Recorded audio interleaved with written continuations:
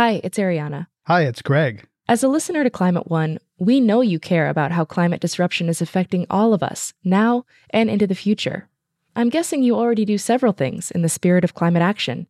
Here's another one: giving a donation to us to continue bringing you shows about the causes and solutions to the climate crisis. You can do that at climateone.org/donate. We offer all our podcasts and radio shows for free, but it takes time, effort, and resources to produce new episodes every week. When you give, you'll help us pay for the talented staff, equipment, and materials we need to make the show. And you'll join a group of other dedicated funders and community supporters who keep Climate One on the air. If you're inspired by the guests and conversations we curate, please consider making a gift today at climateone.org/donate.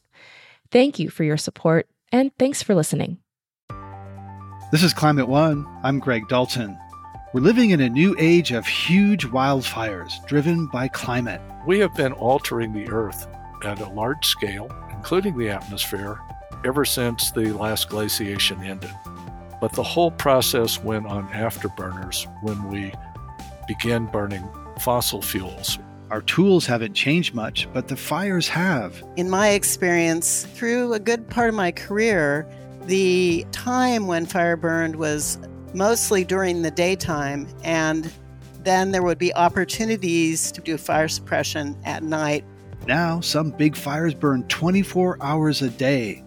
So how do we make our landscapes and communities resilient to fire? We need to make sure that when the fires reach communities, which they will, that communities are protected. Living in an age of fire. Up next on Climate One. Before we get into the fire episode, a recent decision from the U.S. Supreme Court has major implications for the federal government's ability to confront climate disruption. For background, in 2007, the court's 5-4 decision in Massachusetts versus EPA recognized the EPA's authority to regulate greenhouse gas emissions. President Obama directed the EPA to do that by reining in emissions from power plants. Then in 2016, the Supreme Court put Obama's Clean Power Plan on hold. Trump's plan was overturned on his last day in office, and President Biden has yet to issue his own. Now, in the decision recently handed down in West Virginia versus EPA, the court significantly narrowed the EPA's ability to regulate heat-trapping gases. Erwin Chemerinsky, dean at Berkeley Law, filed an amicus brief in support of the EPA position. We asked him what the ruling means. Chief Justice Roberts said, if an administrative agency is going to act on a so-called major question, Congress has to be very specific in the authority that it gives to the agency. He said here, Congress was not sufficiently specific as to the authority to regulate greenhouse gas emissions from power plants. He said this is a major question. Therefore, Congress, until it gives the power to the agency, hasn't provided sufficient authority for regulation. I think this has enormous implications in the environmental area as well as in other areas. In the environmental area, it could be seen that any major regulation is a major question. Rarely is the statute going to be as specific as what the court would want. So this then provides a basis for challenging countless federal environmental regulations. This also extends beyond just the environmental area. Think of all of the areas where agencies have power to deal with issues of public health and safety, or for that matter, any of the areas where agencies regulate. Inevitably, there are statutes that give agencies power. Many of them deal with major questions, and it's so easy for the court to say, well, this statute isn't sufficiently specific. Right. And of course, it opens the interpretation of what is major. The term major questions doctrine appears more than 24 times in the majority and concurring opinions. Was this the first codification of that doctrine? Is that really what this is about? This isn't the first time the court has spoken of major questions. There's a case several years ago where the court referred to, when it comes to major questions, Congress has to be specific in granting agency authority. But I think if you'd have talked to law professors, to sophisticated, experienced lawyers, to most judges, even a relatively short time ago, none would have ever heard of the so-called major questions doctrine. Now it's an enormously important principle limiting agency authority. in the environmental area and in all areas. Right. And some people would say when major questions comes up, it's really kind of a term for deregulation and narrowing administrative authority. Robinson Meyer in The Atlantic wrote that the decision in West Virginia versus EPA is significant for what it didn't do. It did not prohibit the EPA from regulating heat-trapping carbon pollution from existing power plants. So is that still intact? Deriving from Massachusetts versus EPA, which is the case that gave the EPA the authority to regulate greenhouse gases. Well, the good news is the court did leave to the EPA the authority to specifically regulate power plants and greenhouse gas emissions. They didn't close the door entirely on that. On the other hand, I think they limited the authority of what the EPA can do, and this includes precluding market-based solutions. Right. And the independent think tank, the Rhodium Group, argues that while West Virginia constrains the EPA's power, it doesn't change the overall game much. And in fact, it clarifies what paths are open to the EPA. What do you think of that reasoning? I think it's true that it does clarify for the EPA how it can go about regulating, including greenhouse gas emissions. But I think that minimizes the significance of this case. What the Supreme Court said is, whenever there is a major question, and as you pointed out, the court doesn't define what's a major question, Congress has to give the agency specific instructions of what to do. So I think what this does is open the door to challenge to many things that agencies do with regard to environmental law or public health and safety or anything else by saying, this is a major question, and Congress didn't give sufficiently specific guidance. We're going to see lots of major questions, litigation coming. So the Biden administration has been waiting to issue its own plan while this has worked through the courts. What lawful options does the Biden administration now have to regulate greenhouse gas emissions? I think the Biden administration does have a roadmap to what it can do. It certainly can regulate power plants within their fence lines with regard to greenhouse gas emissions. I think it's beyond that the Biden administration is going to be limited, at least unless until Congress gives more specific authority to the EPA. It seems to be that a lot of these specific laws were passed in the 1970s when climate wasn't a major concern. We haven't done major climate national policy. It seems like what the outcome of this is that if climate wasn't specifically assigned as a concern in those 70s or 80 previous legislation, then it's not going to work. That's the real concern about what the court did in West Virginia versus EPA. The Clean Air Act does give the EPA quite extensive authority to regulate air pollution. Justice Kagan made the point in her dissent that conservatives have always wanted to stress text. Here there's textual authority, but the Supreme Court says that doesn't matter because it's not sufficiently specific. Well, so many of the environmental issues today weren't contemplated at the time the environmental statutes were written. As you point out, the Clean Air Act wasn't written to deal specifically with climate change. But I think the dissent is right. Why does it have to be that specific? It gives the authority to the EPA to regulate power plants. Why isn't that enough? Erwin Chemerinsky is Dean of Berkeley Law. Thank you for coming on and sharing your insights on West Virginia versus EPA. Thank you for having me. 2021 saw a record number of acres burned by wildfires across the U.S., endangering lives, displacing communities, and sending unhealthy smoke into millions of lungs.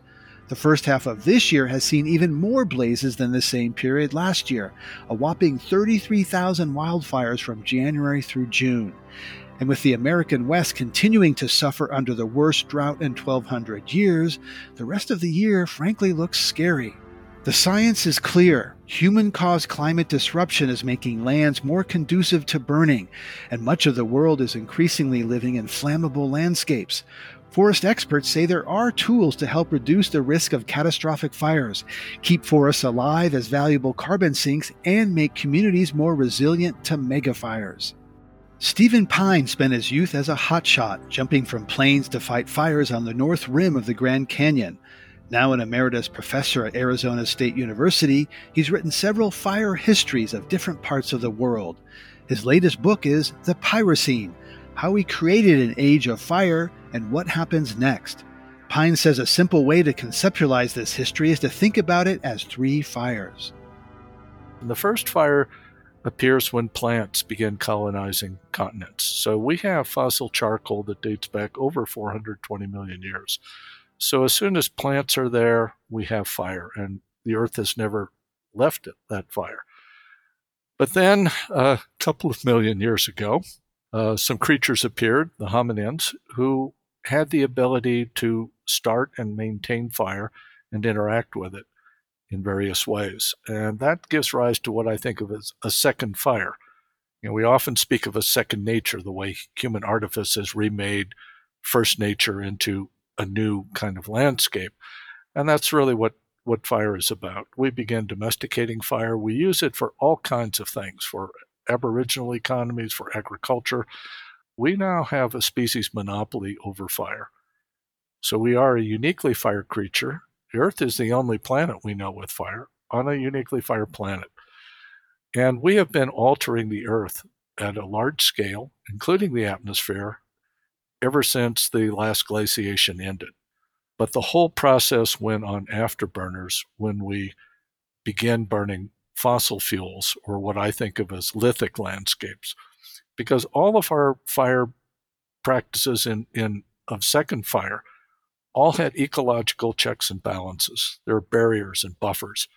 But when we go to third fire and we begin going into lithic landscapes, all those old checks and balances are gone.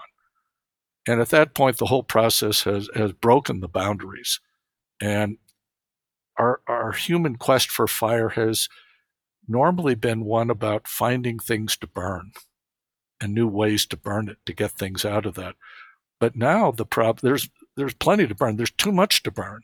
The problem is the sinks. We can't put all of the waste products. So we're unhinging the atmosphere. We're affecting the oceans and hydrology generally. We're certainly affecting the Earth's biotas. So my sense is that when you add all of these fire practices together, both in living and lithic landscapes, we're creating the fire equivalent of an ice age. So what I heard from that is that there was sort of natural fire burning things on the surface, and the change really became when we began to dig things out of the ground, coal and oil, and burn them. And, fire has played a role in the cycles of creation and extinction throughout geologic history. Do you think that fire is playing a role in human extinction? I mean, in some ways, our unique capability as a creature is fire. So if we create a world with more fire, you would think we would be privileging ourselves. But we've created runaway fire, in the sense that it could lead to our own extinction. There are really good fires and bad fires, and we make that distinction. We made a pact, a kind of alliance with fire long ago, even before we were a species, a distinct species. And we agreed to each expand the domain of the other, which we've done. I mean, we've even taken fire to Antarctica. We use fire to go off planet. But that mutual assistance pact is looking more and more like a Faustian bargain. And we were made by good fire, and we may very well be unmade by bad fire. We hear these days a lot about so-called cool burns that indigenous people started as a way of stewarding the lands on which they live. Tell us about Aboriginal fire and also how that might relate to other elements such as air, water, and earth. So how did people for so long live with fire? And why are the megafires that we see around the planet now, these really feral flames that are, blasting over what appeared to be mature countries, why are they limited to developed countries? It is really a pathology of a fossil fuel civilization. And not only because that affects climate, but it also affects how we live on the land, how we organize our landscapes, how we get our power, and the rest of it. So how did we do it before?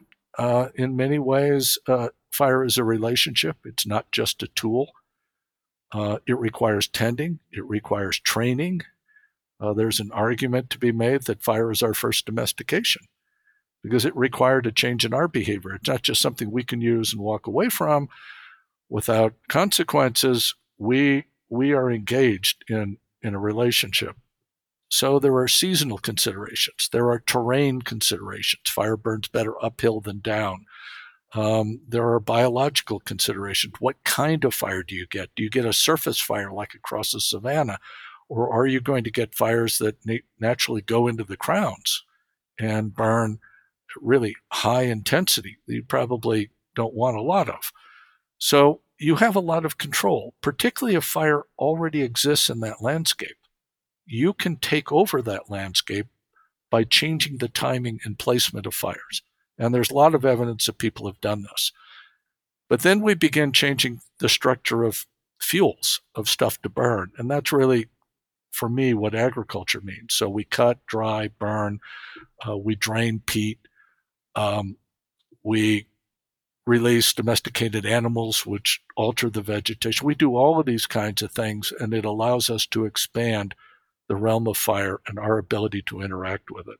So all of this has gone on, and it's gone on for a very long time.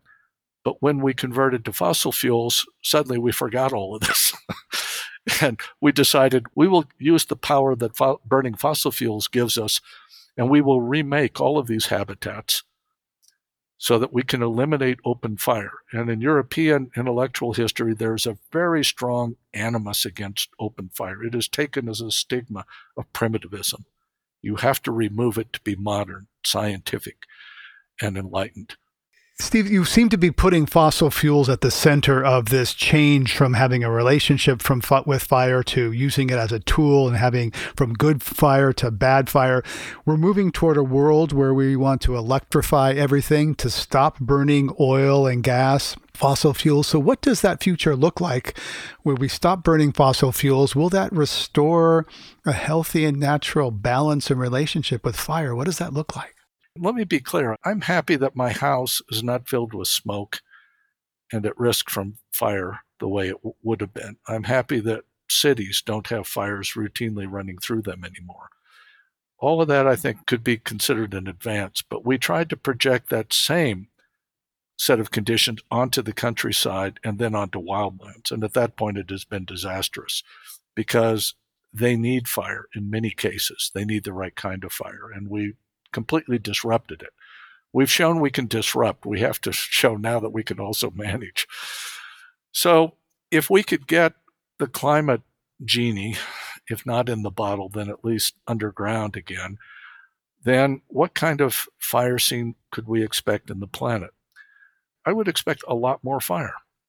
One of the paradoxes of our current state is that despite all of these mega fires, and sort of feral flames rampaging across the countryside, the amount of burning on the planet is actually declining. And this is because of the substitution of fossil fuels, primarily in agriculture and pastoral economies, that are no longer using fire. So we have a very strange and limited view of how fire functions on the planet. And if we got the climate situation back under control, we could expect to see a lot more fire in our countrysides and certainly in our wildlands and nature preserves. And you would call that the return of good fire, cool burns, would that be prescribed burns, right? That's right. Normally we think of good fire as light burns, cool burns, repeated frequent burns, not these sort of eruptive burns. But there are some parts, there are some biotas that just burn by immolating their crowns and then grow up out of the ashes. So there are places where that kind of fire would return, say lodgepole pine, jack pine. But for the most part, what we would see is a lot more fire in whatever pattern is historically and ecologically sensible for it. And we would either be doing the burning or allowing the burning to proceed. And my guess is we would be doing most of it. I don't think we're willing to surrender too much control over it. And part of this is that, this is in perpetuity. We are going to be forever the keeper of the flame. This is interesting because what I'm hearing you say is that if we don't restore a healthy balance on the climate, we will see these large mega fires grow bigger and wilder. And if we do move away from fossil fuels, we also will see a future with more fire, healthy, cool fire. So either way, we're going to see more fire than we've artificially come to expect in recent history because we have suppressed it in a way that is not in keeping with the grand sweep of the human story as you tell it. That's right. So, California last year, I think, had 4.5 million acres burned by fire. How much of that was really bad fire and how much of that good, we really don't have metrics for. Certainly stuff that's burning through towns or over sequoia groves is not welcome. But we might very well double or triple that in the future under a more sustainable climate, but it would be of a different form. And the other thing we've created unrealistic expectations about is smoke. And right now, as part of these mega fires, we've had these mega palls. These giant smoke clouds, palls that are extending the range of fire's influence far beyond the flames themselves. The smoke would not go away in the future, but it would shift. So just as we would have good fires, we can have good smokes. Yeah, it would be nice if we didn't have any smoke maybe, but we can live with the smoke in the same way we do pollen or other sort of seasonal events. That can be managed. We're talking about a much smaller thing. But we have artificially cleaned our air from smoke from what it was historically. Well, this is mind shifting for me because I've lived in California, and the wildfires of the last 5 years have been disgusting and depressing to live through. And I thought, well, if we are successful on climate, we will stop these wildfires and we will have more blue skies like I'm used to. And you're kind of rocking my world here a little bit, saying that smoke's going to come back. And can you imagine fighting wildfires today without fossil-fueled tools like tankers and ATVs? And are there alternatives in a world less dependent on fossil fuels? Yeah, that's another one of our paradoxes. Here we are. Could we have imagined suppressing fire in the way we do, or try to, if we took away all of our airplanes and helicopters? We took away all of our bulldozers and engines, and we took away all our pumps and chainsaws. What kind of firefighting could we do? It would be preposterous. How was it that people were able to put fires out with burlap sacks and shovels? They were able to because the land was not erupting in fire the way we see it now. As humans have lost touch with fire, as you've described, and we're living in increasingly flammable landscapes because of climate change bringing higher heat and lower humidity, how should humans today and in the future live with fire? Well, I think there are a number of things we can do. There's no reason we should have towns burning. We solved this problem a century ago, but then we forgot about it. We decided it wasn't a problem anymore. We didn't have to pay attention. There's no reason for power lines to be starting fires under the worst conditions either. That's an infrastructure problem we've known has been around for decades. So we could stop our towns burning in a handful of years if we really chose to. The surrounding countryside is more complicated. There are a lot of things we can do. We've learned about it. There are mixtures of things. There's no one thing to do. People in the past were able to do it. Surely we can do as much as our ancestors if we chose to. This might take a few decades. And then we have to tackle the climate issue. And that's trickier. It's going to take longer. But unless we address it, all the other mitigations will be overwhelmed eventually. Thanks for coming on Climate One today. Well, thanks for the invitation. Stephen Pyne is author of The Pyrocene and an emeritus professor at Arizona State University. Coming up, how climate has changed the kinds of fires we're now experiencing. I started fighting fire in 1975, and the difference between fire behavior in the mid-70s and the fire behavior we're observing now because of longer burning periods and higher temperatures, drier fuels, is absolutely astounding. That's up next when Climate One continues.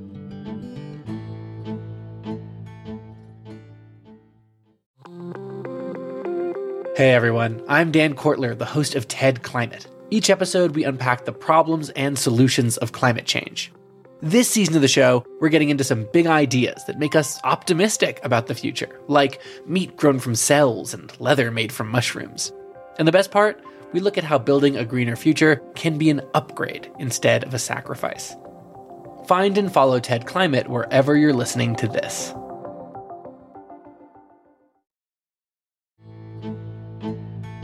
Our tools for managing fire haven't changed much in the last several decades, but our understanding of fire behavior in ecology and how that's changing due to climate continues to evolve. Sue Husari started her career in fire as a seasonal wildlands firefighter and hotshot, later taking positions in fire management with the National Park Service and U.S. Forest Service. She's currently a member of the California Board of Forestry and Fire Protection. Chad Hansen is an ecologist with the John Muir Project and author of Smokescreen: Debunking Wildfire Myths to Save Our Forest and Our Climate. Several fire experts we talked to describe some of his views around logging as controversial. Climate One's Ariana Brocious spoke with him about the tools and strategies for living in this new age of wildfires. Chad Hansen, much of your work focuses on opposing logging on public lands, not just clear-cutting, but even forest thinning projects. That's a position that puts you at odds with most fire ecologists who think that some logging can be beneficial to reduce wildfire risk. What's your rationale for that position? Just to be clear, the scientific context on this is quite different than a lot of people, I think or assume. Logging conducted under the rubric of thinning does not stop weather and climate-driven fires, and often thinned areas burn more intensely. And so there is a broad base of scientific opinion opposing thinning. I think the main thing is a lot of people don't realize thinning is commercial logging. They hear the term thinning and they think of pruning shears. In reality, these are intensive logging operations that kill and remove upwards of 60 or 70% of the trees in a given stand, including many mature and even old growth trees. So, Sue, you've had a lot of experience working on projects like this and obviously in positions of fire management with the National Park Service and U.S. Forest Service. What do you think about what Chad just said? Well, it's one viewpoint that he's representing. There are a wide variety of other viewpoints on thinning. Thinning covers a wide range of activities, and not all of thinning is intended to reduce fire risk. And it depends on how the land is characterized, what the tree species are, and all that sort of thing.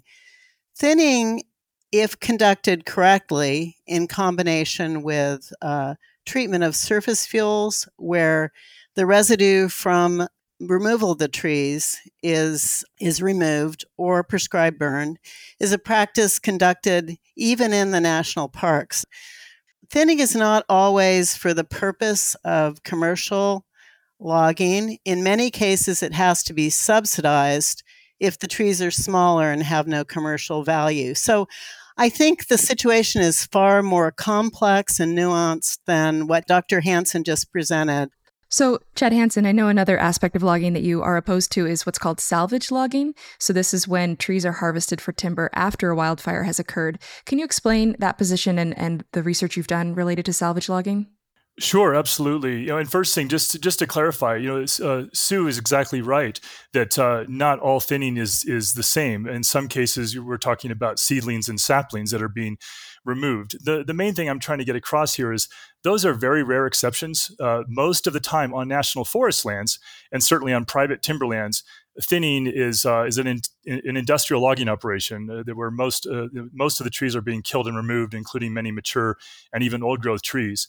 And in terms of post-fire logging, I think one of the things that hasn't been recognized by a lot of land managers is the fact that according to literally hundreds of scientific studies now, post-fire habitats are some of the most ecologically valuable and biodiverse habitats in our forests. And that includes, and especially, areas where fire burns hot, those high-intensity fire patches. They create what we call snag forest habitat, these patches of snags, these fire-killed trees, and all the wonderful native flowering plants that grow in naturally in the understory, stimulated by fire. And so salvage logging damages that incredibly important post-fire habitat that we call snag forest, and that harms the species that depend on it. Yeah, I think there's, in my estimation, a pretty widespread understanding that fire is a beneficial process in many ways for ecosystems and for forest ecology. The conflict, of course, occurs when those fires encroach on human habitation or human settlement and our desire to control them to some degree. So I do want to talk about natural fires, ones that start from lightning, for example. Sue, the Forest Service has for a long time had a position or a practice of near total suppression for even fires that were started naturally.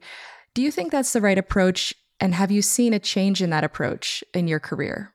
Well, The Forest Service started developing programs for natural fire use in wilderness when I was in my 20s, really. So we're talking 45 years ago. The full suppression policy, the 10 a.m. policy, was in effect where all fires were suppressed before 10 a.m. That was the policy, was in effect prior to the beginning of my career. And the Forest Service and the Park Service position on management of lightning fires has evolved over the years. The names for this type of management have changed, of course, prescribed natural fire, managed lightning fire, all that sort of thing. But all the federal agencies have engaged in some level of management of lightning fires for the length of my career. Not all areas of national forests are subject to this, but many wilderness areas are. Yeah, let me follow up on that, because I think the understanding I have is that it's actually really difficult for some federal agencies to let natural fires burn for some of the reasons having to do with, getting close to towns and property and things like that, or even just smoke. Do you think that that's the case? I mean, is there pressure on the agencies to put them out all the time? Well, there's always pressure because of smoke in particular. And there are a lot of areas where letting natural fires burn is just not practical. It depends on the land classification for the Forest Service. Generally, areas that are being managed for timber production, that's not an option. But there are large areas. Some of the pioneering programs to manage lightning fire got started in the National Forest System, for example, in the various wilderness areas up in the northern part of the country. Of course, the earliest natural fire programs were in Yosemite National Park and Sequoia and Kings Canyon National Parks. Those have been in place for many, many years. But there are conflicting societal values that frequently make use of natural fire and also of prescribed fire difficult. I want to invite Chad to respond here. So this is something, Chad Hansen, you have in your book. You discuss prescribed fire and what you see as some of the limitations of prescribed fire. Can you explain that? First of all, and I talk about this in my book, Smokescreen, is that prescribed fire can and will, at least temporarily, modify wildland fire behavior. And if a wildland fire, occurs a few years later or several years later, there's a period of time during which prescribed fire will modify that fire behavior. And I think that the problem is people make the assumption that if you do prescribed fire, it's either going to stop a wildfire, which really, rarely, if ever, happens. And second, they make the assumption that the prescribed fire will dramatically modify the wildfire and for a very long period of time. And I think what we're really talking about is a matter of degree, and especially during more extreme fire weather, drought conditions and hot, dry, windy weather that drives fires, because wildfires are driven mostly by climate and weather. And I think people make the assumption that prescribed fire is some kind of a landscape scale panacea, and it's not. The thing is, people forget every time you do a prescribed burn, you're going to kill 5 to 10% of the trees. On average, more like 10%, according to kind of a broader summary of the literature out there in the science. And if you're going to try to burn every 5 or 10 years, you're going to have an enormous amount of tree mortality, and you're still going to have the wildland fire. You'll modify it somewhat. But in those hot, dry, windy, drought conditions, it's not going to be an enormous modification. So it's just important to realize that that you're not going to mimic the ecological value and benefits of a natural mixed intensity fire. Because the fact is, different wildlife species need different fire intensities. Some like areas that burn relatively cool and relatively few trees are killed, and some like it hot. Sue, I want to have you weigh in here on prescribed fires, because I know this is a practice that has gained a lot of traction, I think, in recent years or recent decades. So what's your view of how effective it is as a tool, responding to Chad's comments about, that there are realities to setting deliberate fires. They have to occur occasionally at different times of year. For the safety of those involved, they may be less high intensity than a natural fire. So what are your thoughts on that? Well, I think Dr. Hansen is correct, but the effects of prescribed fires vary depending on what ecosystem you're operating in. In some cases, we actually try to get crown involvement and tree mortality, such as in some jack pine stands and things like that. in the Northeast. In other areas, like where I worked in Everglades National Park, we had almost zero tree mortality. The amount of tree mortality that occurs from prescribed burning varies on what age classes are in the stand. So how old are the trees? And so, of course, small trees do tend to be killed in prescribed burns. Prescribed burning, which has been a big focus of my career, describes a whole range of different activities, from burning piles to broadcast burning to landscape level burning. And there is no generalization that really describes it. The application is becoming more sophisticated. I think we're giving people better training. And but we do all have to understand that there are risks associated with prescribed burning, both from potential escapes, which do occur, but also ecological impacts. Chad Hansen? I think what's important is to understand a couple of things that I think have raised concerns about prescribed burning as a landscape scale approach. First of all, there's a troubling trend that's concerned a lot of ecologists in my field that oftentimes logging is conducted beforehand, and prescribed burning is logging / pile burning is being called prescribed burning. A lot of people think that's deceptive, and it's giving the public something that is not what they expected they're getting. The other thing is that it's really, really key to understand that fire needs to happen during fire season in order to have the ecological relationships intact. If prescribed fire is done during fire season, you're going to tend to get more mixed intensity fire, and that's a good thing. But you can get that with lightning strikes and just not suppressing them, which we need more of. When prescribed fire is done outside of natural fire season, like in the early spring or in the late fall, what happens is that native species like native wood-boring beetles, for example, they're not active outside of fire season. And so they can't colonize the fire like they've been doing for millions of years.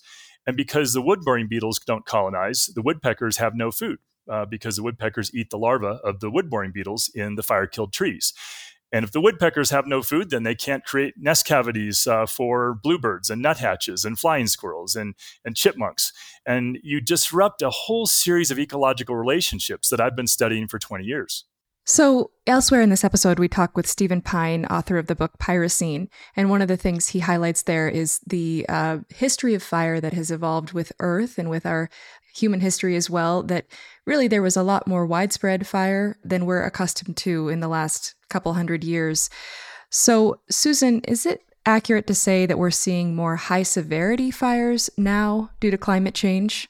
Well, I've read the literature, but all I can speak from is my own personal experience. I started fighting fire in 1975, hand crews. I worked on hotshot crews and a whole variety of crews, and then managed fires later. And the difference between fire behavior in the mid-70s and the fire behavior we're observing now because of longer burning periods and higher temperatures, drier fuels, and this is apart from drought, is absolutely astounding. So the patches of high severity fire are larger, and that's very well documented because we're able to do remote sensing and see that. There's quite a bit in the literature regarding the potential that patches of high intensity fire are also larger than they were historically because of the uniformity of forest stands, but also because of the conditions where fires can burn intensely 24 hours a day. Whereas in my experience as a young firefighter and through a good part of my career, the time when fire burned was mostly during the daytime, and then there would be opportunities to build direct line or do fire suppression at night or potentially burnouts. The length of the burning period now appeared to be close to 24 hours a day. Chad Hansen, in your book you write, "In the era of climate change, we can no more stop weather-driven fires than we can stand on a ridge and fight the wind. So what should we do?" I think we need to fundamentally rethink our approach. we have so much more information, so much more science now than we had historically. We know now that weather and climate are dominant. Obviously fire needs something to burn. You have to have vegetation to drive the flames, but mostly it's really flames are driven by twigs and pine needles and leaves and really small diameter material. What drives fire mostly are those hot, dry, windy conditions and drought situations. And we can't control those with air tankers and bulldozers or chainsaws. We just can't. So we need to pull back to our communities and focus our resources on saving homes and saving lives. We know we can do that effectively if we focus our resources there. We're not doing that currently. Right now, the great majority of our resources are being focused on backcountry fire suppression and backcountry logging, usually under the euphemisms like thinning or fuel reduction. Oftentimes, the fires are burning more intensely through areas that were logged through thinning or post-fire logging. Not always. There are always exceptions, but oftentimes. We need to make sure that when the fires reach communities, which they will, that communities are protected, that homes don't burn, that people and their animals can evacuate safely, and they have the assistance to do that, and the assistance to do the home hardening and annual defensible space pruning to keep their homes safe. And we had things like fire-safe shelters with air filters. That's where the conversation needs to go. Sue Husari, you spent the early part of your career fighting wildfires and then managing them in federal agencies. What do you think we should do, given this climate reality that we're experiencing and the propensity for it to become even worse in the future? What tools do we have within the federal agencies to better manage and respond to fires? We still do a lot of our firefighting with, as they euphemistically call it, boots on the ground. I agree with Dr. Hansen that we need to put a lot of focus, and the state of California as well as the federal agencies are focusing a great deal of their resources on producing expanding a defensible space around communities. I believe that a lot of the most important work that we do is with communities to help people work on their defensible space around their houses, to provide ingress and egress from subdivisions, to educate the public and local government on where and when new communities should be built, where the safest places are. As a whole, we need to use all the tools that are available, and especially the communication tools with the public to get a better understanding of, within all people, of the current situation, that it potentially could get worse, and what we all need to do to basically keep communities safe and also protect as much of our very, very valuable and wonderful natural resources that we possibly can. Sue Husari has a long career in wildfire and public lands management, starting as a seasonal wildlands firefighter and leading to careers in fire management with the National Park Service and Forest Service. She's currently a member of the California Board of Forestry and Fire Protection. Chad Hansen is an ecologist with the John Muir Project and author of Smokescreen, Debunking Wildfire Myths to Save Our Forests and Our Climate. Thank you both for joining us on Climate One today. Thank you. Thank you. You're listening to a conversation about how to live in an age of megafires. Coming up, a look at the merits and flaws of a program that trains inmates to be firefighters in California. There are rehabilitative elements to it, but not if you're a firefighter while you're being a prisoner. That's up next when Climate One continues.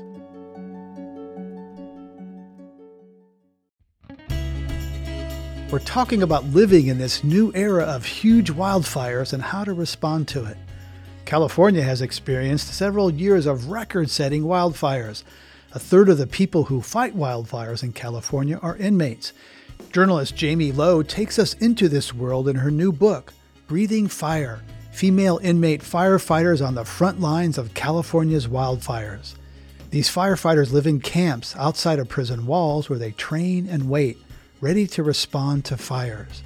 They really look almost like spiritual retreats. They're sort of in these wooded areas. They're in nature. There aren't fences or barbed wire. There's maybe a sign that says state prison.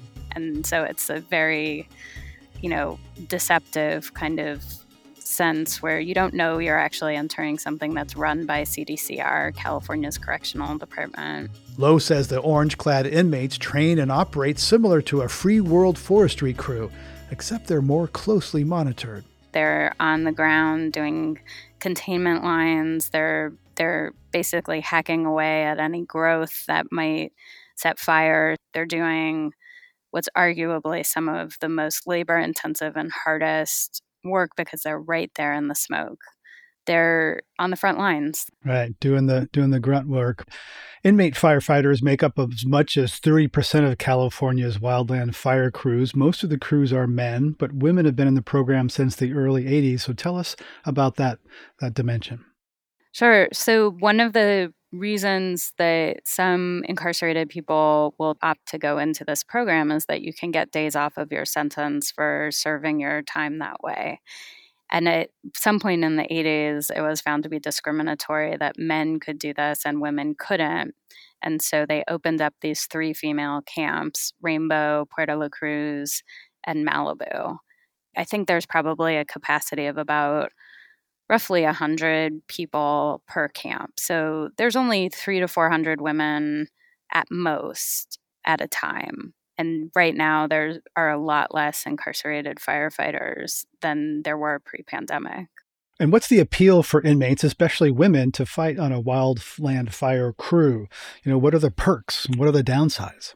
One of the main appealing factors is that you're not serving your time in state prison, which, after having read about a lot of the circumstances where you're surrounded by violence, sexual predatory behavior by correctional officers, by other inmates, that you have malnutrition, poor health, that you're basically isolated and far from your family, the idea that you can serve your time in a place that is surrounded by woods and you're not behind barbed wire is very appealing. One woman that I spoke to described seeing her child in state prison in Chowchilla, where the only way they could visit is that she would put her hand up against the plexiglass and her kid would put his hand against the plexiglass, and that was the closest they came to contact. And when she was at camp, they could hug. You can rent a cabin and spend a night with your family. There's something that's slightly more humane. And I think that I don't think that women or men, and there are juvenile camps too, I don't think that they're necessarily opting to risk their lives. I think they're opting out of a certain kind of dehumanizing torture that we've come to accept as what our prisons and jails are. Right. And then the downsides, are they aware of the potential health risks, other sorts of things like that?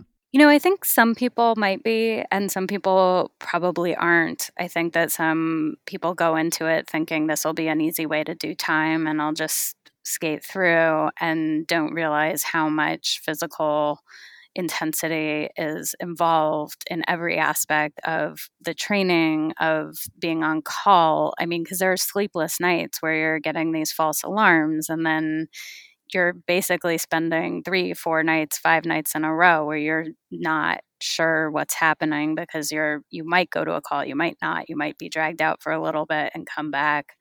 And then that's not even to talk about the intensity of being on the fire line for weeks at a time. Sure. Tell us about Shauna Lynn Jones, one of the inmate firefighters you profile in the book. So she was actually where I started. I was home in my mom's kitchen and reading the LA Times, and they had this very small 500-word story about this woman, Shauna Lynn Jones, who had died. She was an incarcerated firefighter who was at Malibu, and I was really struck by these 2 things. One, I grew up in California and had no idea that there were incarcerated firefighters and that the program existed. And that was really embarrassing for me because I should have known and I felt like somebody should have been talking about it, but I didn't know. And the second part of it was that she was really just described in these two short sentences. And it was what her crime was, and it was that she was from Lancaster, California. I just wanted to know more about her. I felt like I wanted to know more about the program, and I wanted to know more about who she was within the program. I wanted to know more about her family and where she came from, how she ended up there, what it was like for her to be a firefighter. I wanted to try and tell her story, even though she had passed away. And maybe because she had, because I felt like I wanted to know, and so maybe other people would too. And she wanted to be a firefighter when she got out, right? Would her training have prepared her for one of those cherished jobs after release as a firefighter? Yeah, she had told her mom, she had told several of her friends who she spoke with that she wanted to be in forestry. She wanted to continue the work that she had been learning. She was itching to go out on a fire the whole time she was there, and it had been kind of a quiet season. I'm not sure I can answer the question if she would have been prepared, because I think that I don't know. I don't know the level of where she wanted to go or what she wanted to do specifically and what she had already done. I feel like it's very possible that she wouldn't have been prepared, because I think that fire seasons got much, much more intense, much worse, and that even very seasoned professional free world firefighters sometimes aren't prepared for what the reality of fire is right now. Well, climate change is making the fires much more fierce, large. Cal Fire is having to redo their models because they're moving faster, more intense, these firestorms. Even veteran firefighters are seeing things they've never seen in their career, fueled by low precipitation, high winds, the ferocity of these fires. One of the fire camp commanders told you about all the benefits women gain from working on the fire crew: self-esteem, work ethic, skills, exercise. Did you hear the same from the women you interviewed? Did they view the program as a benefit to them? There was a range of response to that, but a lot of the women, and many more than I expected, really did have some positive takeaways and some, discussions with me about transformation and about how being on a crew really meant that you had to work together. There was the phrase, sister crew, that was used often, where it didn't matter what kinds of, arguments or beefs you had with anyone around you. When you were on the fire, you had to work or somebody was going to die. And all of the women I spoke to did have this faint nostalgia for what they achieved and this purpose and the work that they actually put in and what they got back. They all also, would talk about how difficult it was to do all of that and have all that responsibility while being prisoners. Right. They get paid next to nothing, $2 to $5 a day, plus $1 for every hour on the fire line. Tell us about the compensation piece of this, how this fits into, the increasing wildfires we're seeing in the West and the economics of it. So one aspect of the pay is that it's one of the highest paid jobs within prison industries in California. So it's actually a shockingly low amount when you're comparing it to professional crews, free world crews, but it still is an incredibly attractive job within prison industries, which tells you a lot about prison industries and how that exploits labor.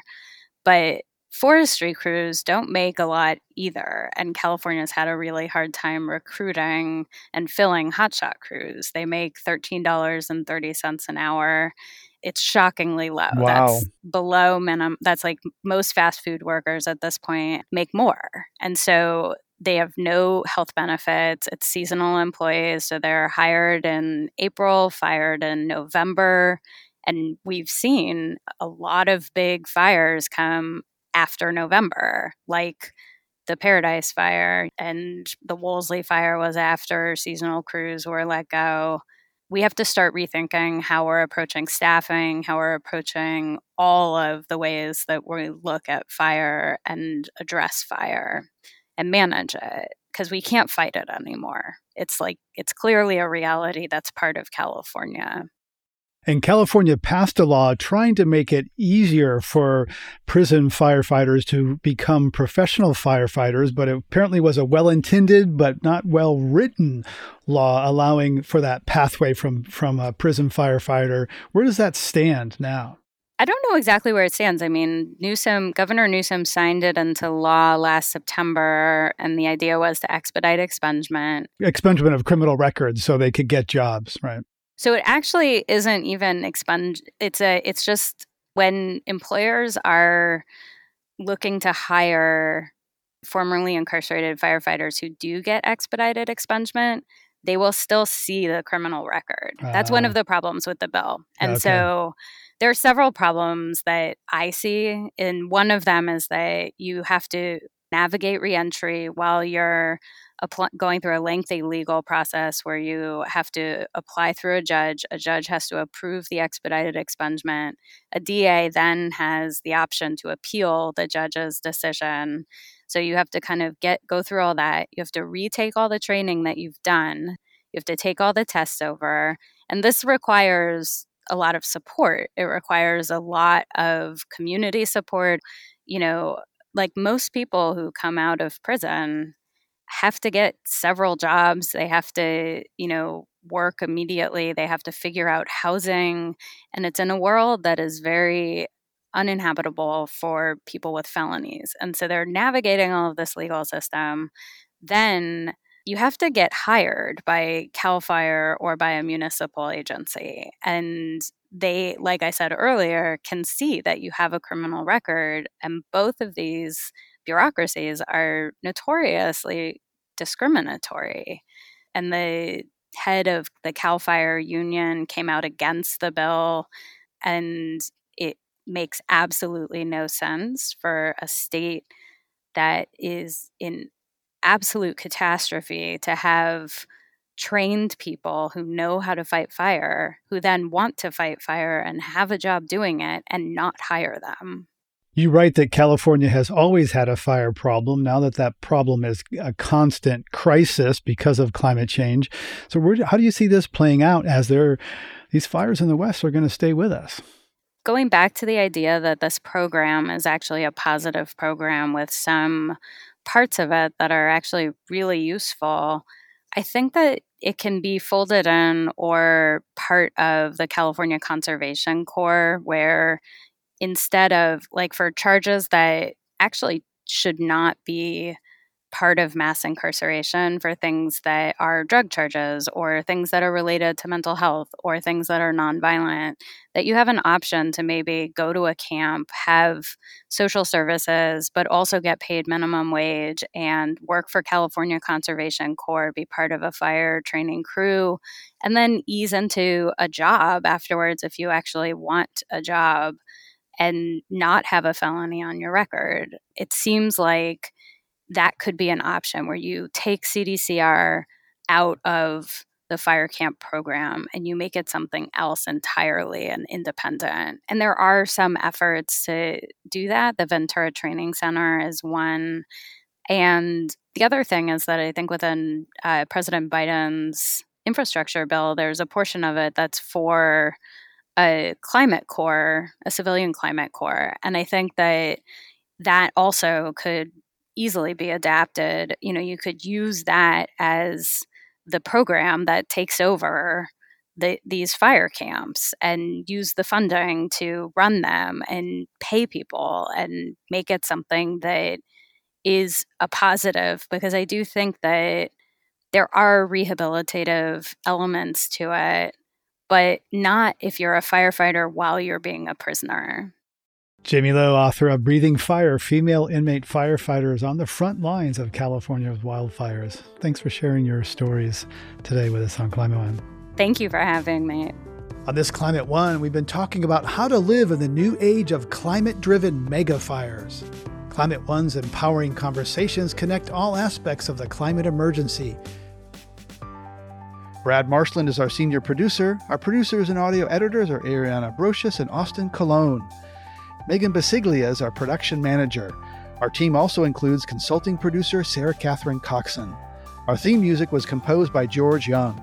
Gloria Duffy is CEO of the Commonwealth Club of California, the nonprofit and nonpartisan forum where our program originates.